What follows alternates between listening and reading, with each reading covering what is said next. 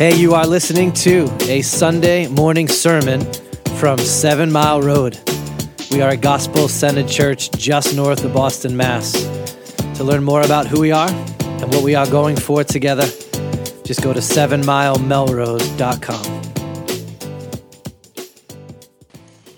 All right, my name's Tim. I'm one of the pastors here. Excited to get a chance to look at this passage with us together. This is a time in our week when we put ourselves under the Word of God. We hear it read, and we spend some time thinking through what is its meaning. How do we understand this passage for us and for our lives? So I'm going to pray that God will do that work in our time together. So if you'll pray with me. God, I thank you for this passage, and I thank you for its preservation for us today. God, I ask as we as individuals hear these words and we as a church receive them together, that you would do a work in us to understand truth, that you would cause us to think about our own faults, our own sins, our own needy places, and God, we would see you in our lives, that Jesus, you would meet us through this text, and that Spirit, you would cause it to make truth to us clear and plain. We ask that you do this in your name. Amen. So I had a little bit of a milestone a couple months back here, but it's exciting, so I thought I'd share it here. What better context, right? I've had my driver's license for 25 years. It's kind of exciting, all right? So that's like a big deal, all right? And what I've been contemplating back on this is I remember driver's ed. Do you remember driver's ed? Did you go to that? I don't even know if we still do driver's ed, if that's a thing or not. Still a thing? Okay. So I remember going to driver's ed, and I had, it was not through my school, it was a separate thing, and so it was like new kids, and you had all that context and interesting stuff happening. And then you had this great driver's ed teacher, because, I mean, if you're a driver's ed teacher, it's a pinnacle in your career, I'm certain. And this guy liked his work, actually. He seemed pretty positive about it. And as he took this job really seriously, he had all these kind of aphorisms or sayings that he would give us throughout the context. And my mind kind of like sucks onto those kind of words and phrases, and I remember them. So the other day I was driving, and I could hear my driver's ed teacher like speaking in my ear. It was kind of crazy.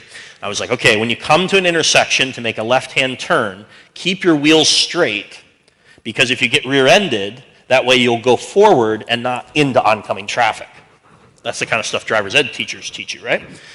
So I was like, oh yeah, I remember that. Oh, that's cool.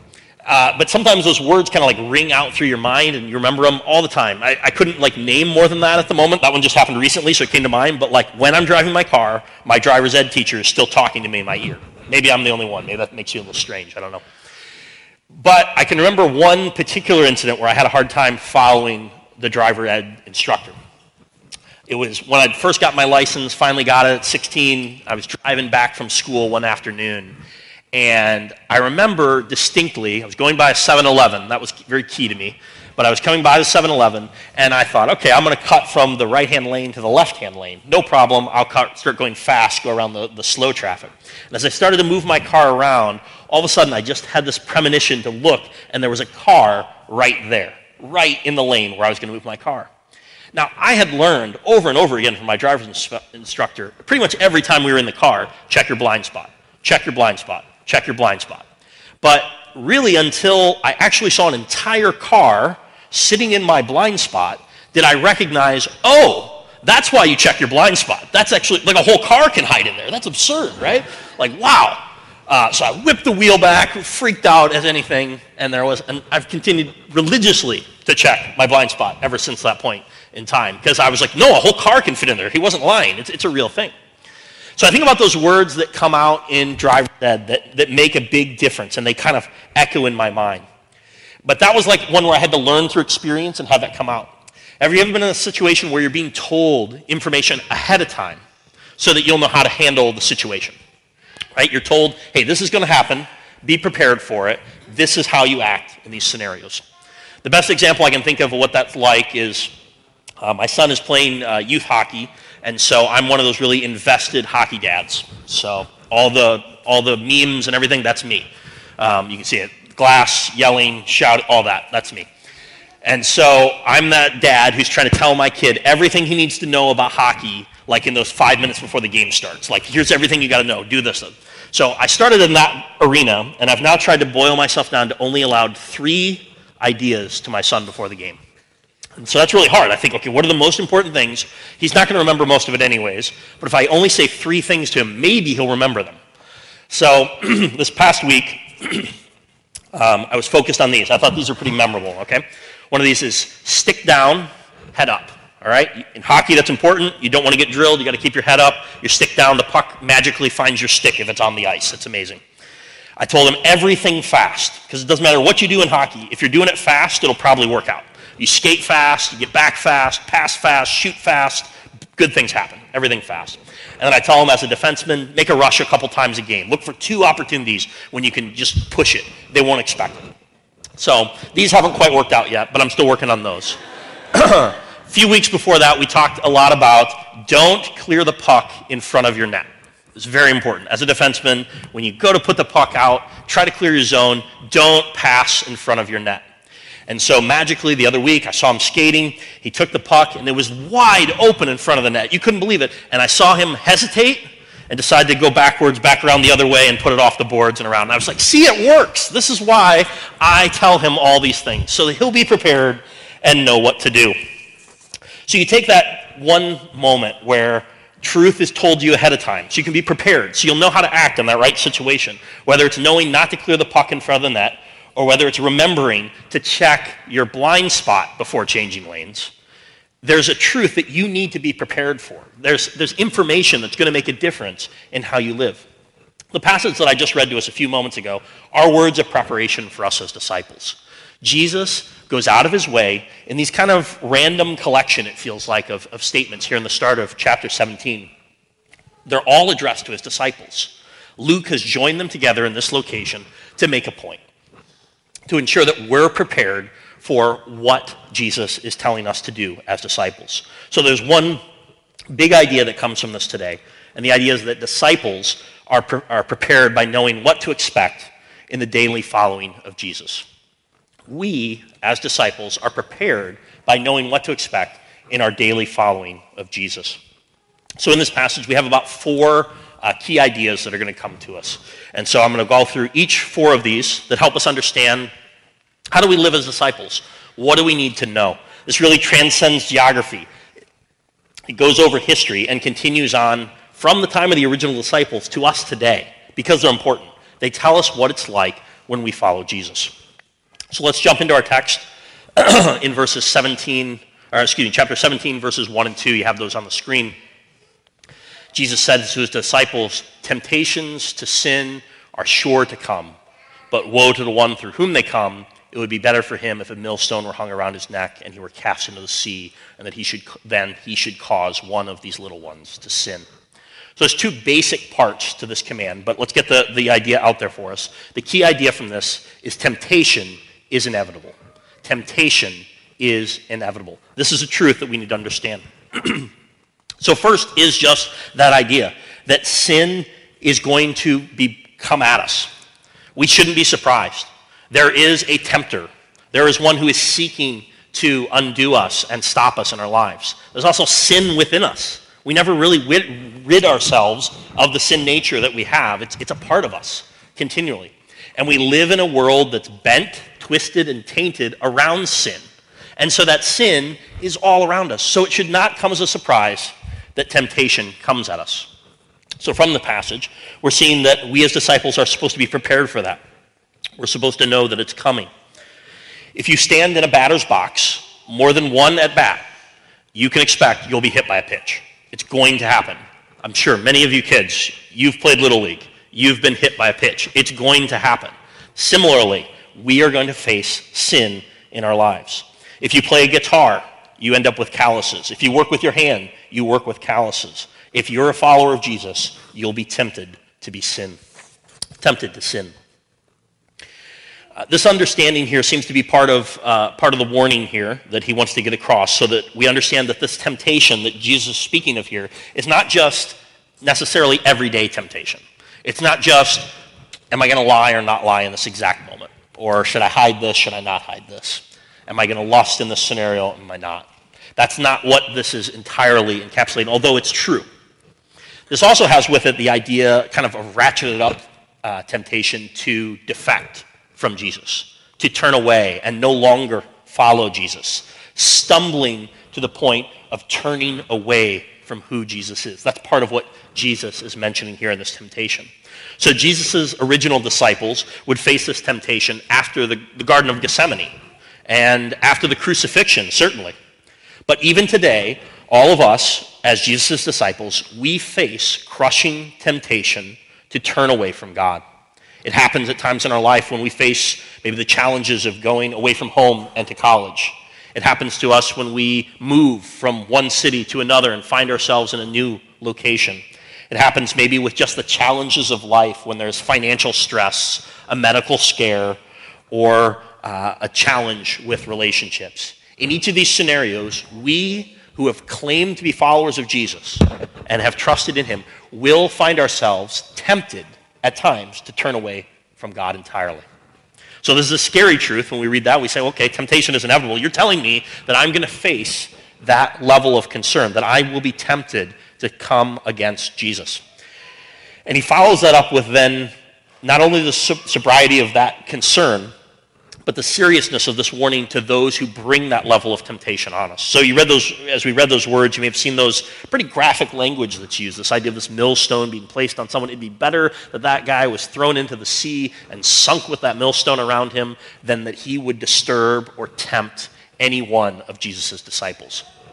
That tells us a level of concern and warning that Jesus has for not only those individuals that are involved in that activity of tempting, but also us as we go through it. Jesus is extremely committed to us. He is our Lord.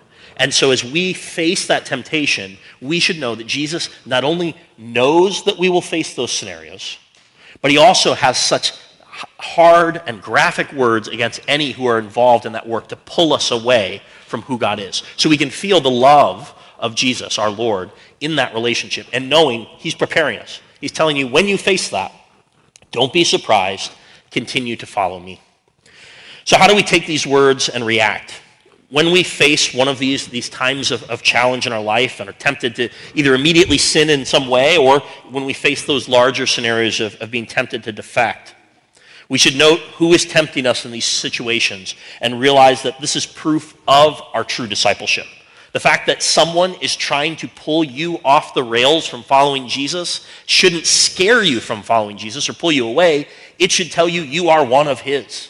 It should tell you you're doing exactly what Jesus has told you would happen. You're facing the real temptations that a real disciple of Jesus is facing. So bolster yourself and see yourself as following him. But he continues on to another truth in verses 3 and 4. So let's see these words and think through this. Pay attention to yourselves. If your brother sins, rebuke him. And if he repents, forgive him. And if he sins against you 7 times in the day and turns to you 7 times saying, I repent, you must forgive him.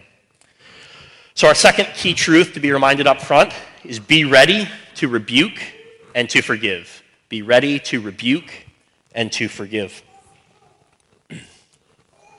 The reality is that we are in this together. We aren't pursuing spirituality in isolation. Christianity is a team sport, as God has intended it. So sometimes we live following Jesus as if we're like an island.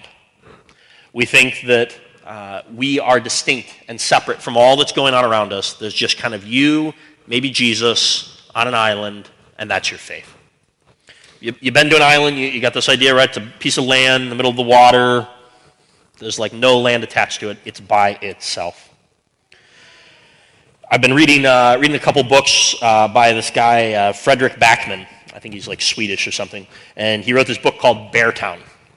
And in this book, and in the sequel following it, there's a story of these teenagers who escape to an island. An island plays a very important role in these books. And at first, it's two guys who are friends playing hockey, and they, in the summer, have this wonderful time on the island where they escape from the pressures, from the hardships, from other people and their perceptions of them. They escape to this little island in their town, and they have a grand summer camping and hanging out together. A little later in the book, 2 teenage girls also get to enjoy that island separately, and they have a time there where they're able to escape the pressure, the hardship, the challenges that are happening there in their life. So this island serves as this kind of healing location for them where they're able to escape the problems and they're able to kind of recharge and gear up to face what's the next challenge in the book.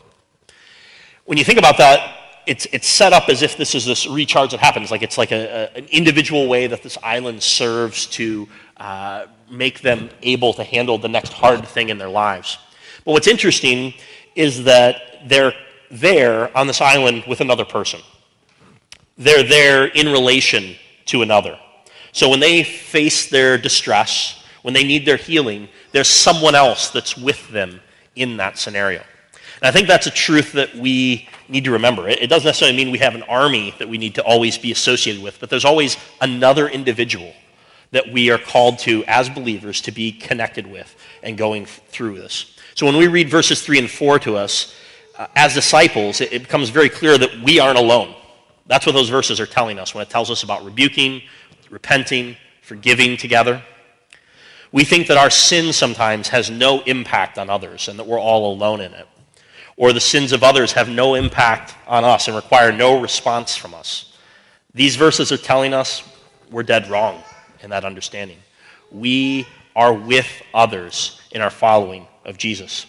So, verse 3 starts with a warning to watch ourselves and emphasizes that we're in the same condition as any of those around us. One step, one thought from a sin, and ourselves could commit any possible sin on the menu. But then the end of verse 3 assumes and takes for granted that we will be with others in close community. It says, we will see a brother sin. Like that's going to happen. You're going to see someone sin. We will notice. It will be obvious to you. You will take note that someone has sinned around you. You will be near enough to someone, and you will recognize that there's sin. And then these verses tell us how we react. How do you handle that scenario? The action that we take in such a circumstance, it uses the word rebuke. This word rebuke is the Greek word epitimao, which means rebuke. So good, you got a good translation there. But the idea of the word is taking into account the word time, which is where Timothy comes from, so it has the word honor with it. So Timothy means honoring God. This idea of epitimao is there's this honor, this sense of meaning or purpose or value that's put in a rebuke. You think enough of someone to rebuke them. There is a good, there's what someone has done, and so it's worth rebuking that person. There's value in it. So this sense is carried throughout the Old Testament and into the New Testament to convey that there's honor for an individual, but then blame or punishment is placed upon one because of their expected honor being missed. Rebuke is generally forbidden in the New Testament, except when that rebuke is brotherly correction. The early church recognized only one situation when a formal epitimao was in keeping with man. And this is the brotherly correction of a fallen brother. Reproof is accompanied with an awareness of our common guilt before God. So the idea is when you see someone sin, you care enough about them to tell them, hey, you should get out of that. Don't keep going in that direction. I love you.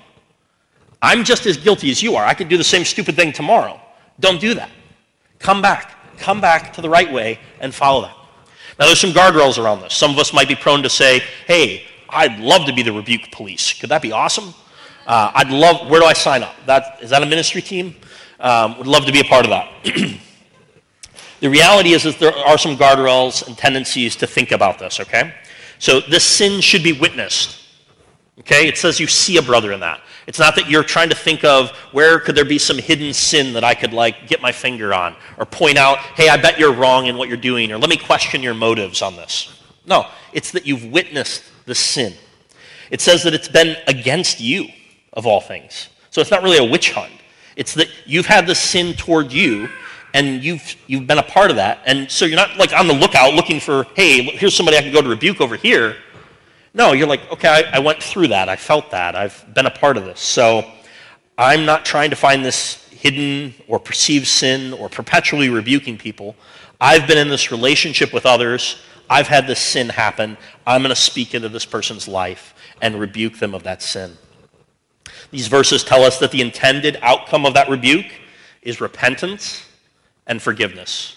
Repentance and forgiveness. So if you're going to rebuke, you're looking for repentance. Not to feel good about yourself, not like, hey, I rebuked 6 people today. That was awesome.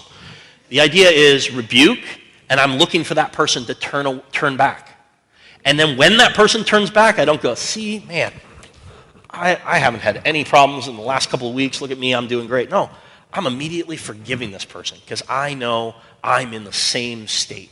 I have the same propensity within me. So I'm not going to hold that grudge. I'm not going to let that settle in deep within me to be bitterness over time. Instead, I'm going to see the rebuke, see the sin. I'm going to rebuke. They are going to repent, and I'm going to forgive. That's the process that's laid out for us in handling this. So when we think about how to go towards this, the words even of the last verse there in verse 4 talks about this is like a perpetual activity. So like as we're with people, as you're in family with others, as you're in community in a church, you are going to be sinned against. People are going to be repenting in front of you, next to you, all around you. You are going to be forgiving people again and again and again. Even if they come to you 7 times in a day, you must forgive them. That's tough. I can tell you as a parent, anything that happens 7 times in a day is a lot. But when you think about the same sin being repented of and forgiven time after time again, that tells you what this should look like on an ongoing basis, because that probably isn't going to happen very often, that it's going to be the same sin confessed to you, asked for forgiveness 7 times in a single day. But it may be many times over a course of months and years as we live and follow Jesus. So when we think about what this means for us, what we're going for together is a life of holiness. This means we're shown our sin in our life by the Spirit or by a brother or sister. Our response is to repent. There are no rock stars here at 7 Mile Road, and any one of us can stumble on just about any sin. And we need to repent of it quickly, and then we need to forgive one another and move forward. These are those essential truths that Jesus wanted to get across to his disciples, that they wouldn't miss this. He's preparing them. Hey, this is what it's going to be like. When you follow me, get ready to rebuke others and be ready to forgive. And then number 3, verses 5 and 6. The apostles said to the Lord, increase our faith.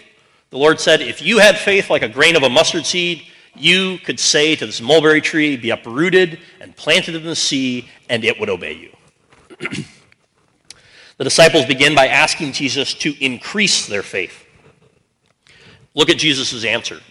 He shifts the focus. Faith is not just a matter of quantity, as if you could increase that amount, but it's really the presence of faith. A little bit of genuine faith can accomplish a great deal. It's the total absence of faith that prevents results. He makes a simile here to make us understand this. He says, in the simile, the comparison of a grain of a mustard seed and its small quantity of faith. And yet it has the power to uproot and move a mulberry tree to the sea. And if you will, it would obey you and that much faith. So you see that comparison that he's making. So Jesus is saying the way to increase our faith is simply to have it and watch it produce significant results. So this is maybe different for us, maybe something we don't think a lot on, but faith is a noun in English, and as we think about its function here, we often will use the verbs of trusting or believing. You don't like have faith at something, you can kind of say that, but we'd say, oh, I trust in that, I believe in that. That's what we mean by faith. We see throughout the Gospels that belief is referenced not in relationship to miracles, but as a proper response to the preaching of the gospel. Thus, belief becomes almost synonymous with being a disciple. So our key truth from this is that possessing faith is powerful. Possessing faith is powerful. Faith is what disciples have. Disciples believe Jesus.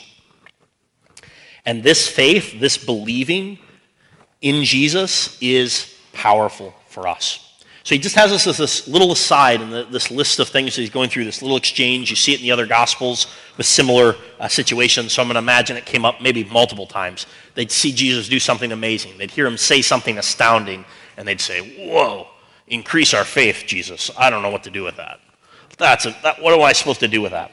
And Jesus steers them back to understand, if you have faith, that's what matters. It's not that you need more of it. It's not that you need to be ready to do something different. It's that having faith actually makes you powerful. So how do we see this power of faith in our lives?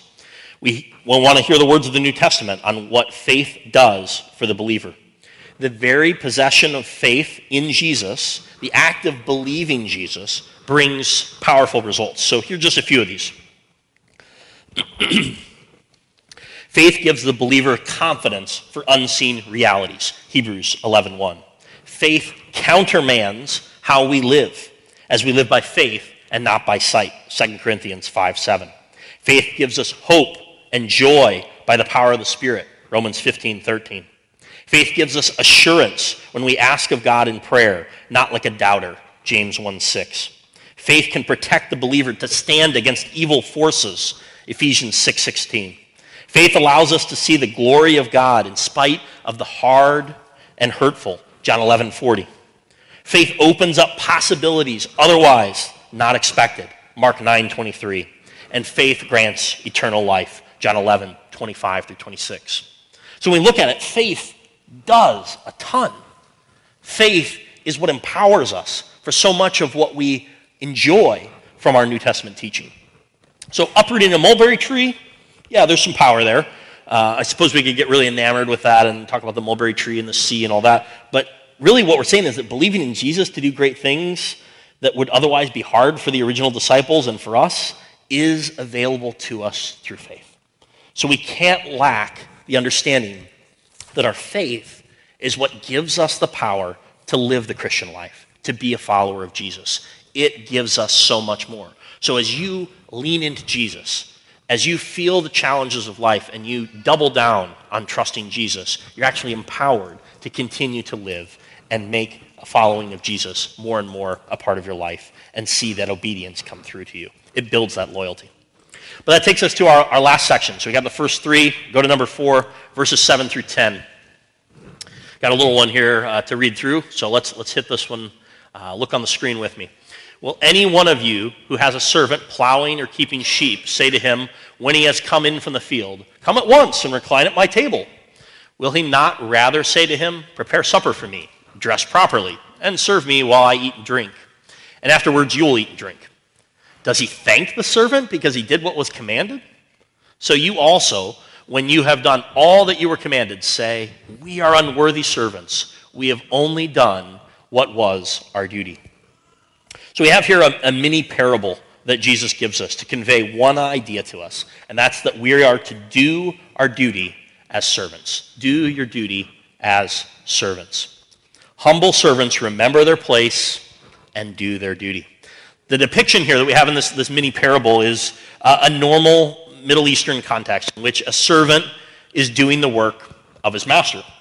It seems different for us to think of a servant in this context, and you wonder, okay, how wealthy, how important is this person with this? No, just about everybody in an Eastern context would have a servant.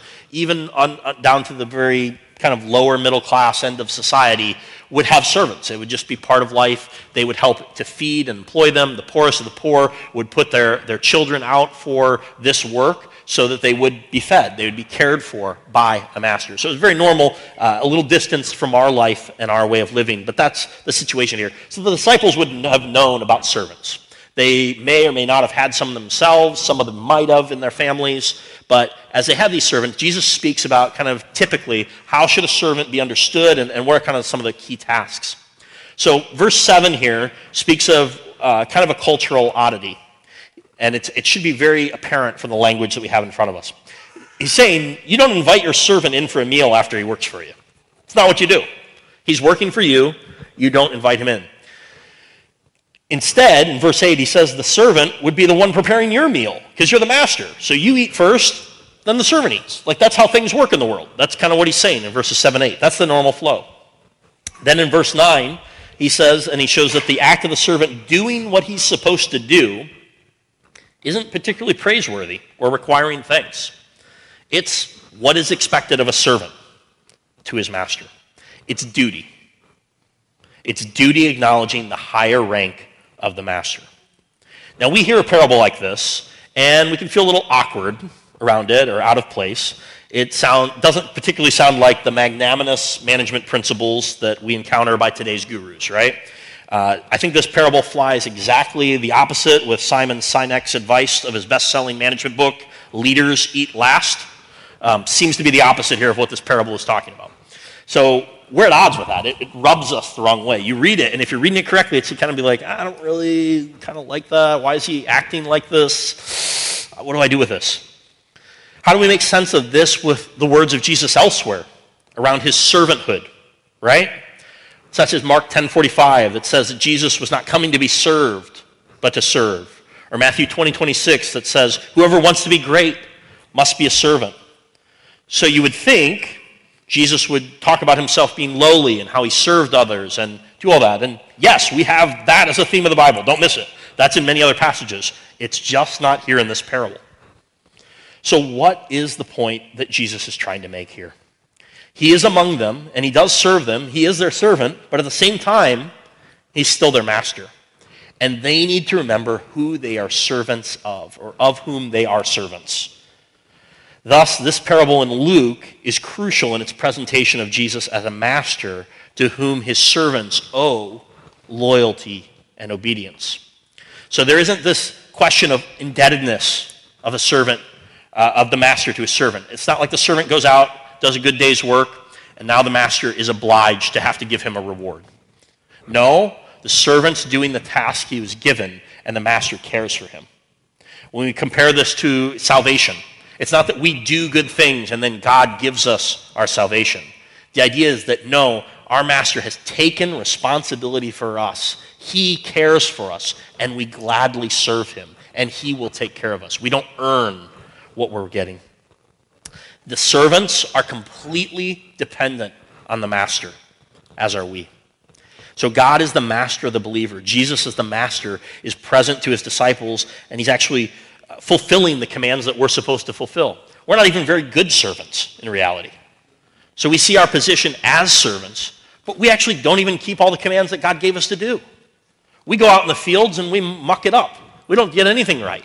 We seem to mess up from time to time and time again and don't do it the right way, don't do what we were asked to do. We find ourselves continually in the wrong. And yet God sent his son Jesus as a perfect servant. He fulfilled our duties. He did them in perfect obedience and loyalty to the Father. And as he did that, he actually exchanges his wages for our poor actions.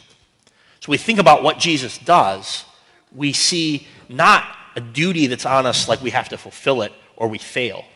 The reaction is no, we see ourselves as servants under a gentle and loving Lord who's called us to follow him, so much so that he even fulfills that effort that's on us. But don't lose our place. We need to see ourselves as servants. Too often we want to buck that off, see ourselves as good people who are able to do good things. And isn't it so great that God loved us? Isn't it so great that he's brought us in to be his followers? But the reality is that we're losing sight of what we're doing. The proper relationship of Jesus and us gets kind of out of whack. When we're following Jesus, we think about how to apply this. We can't lose sight of who we are following. Christianity is not a self-important religious teaching that encourages us to just live our best life now or find prosperity by just declaring everything positive in our lives. It's really about us. It's not really about us. No, Christianity is about following Jesus. He sets the course. He determines the pace. Jesus gives the tasks, and we do our duty.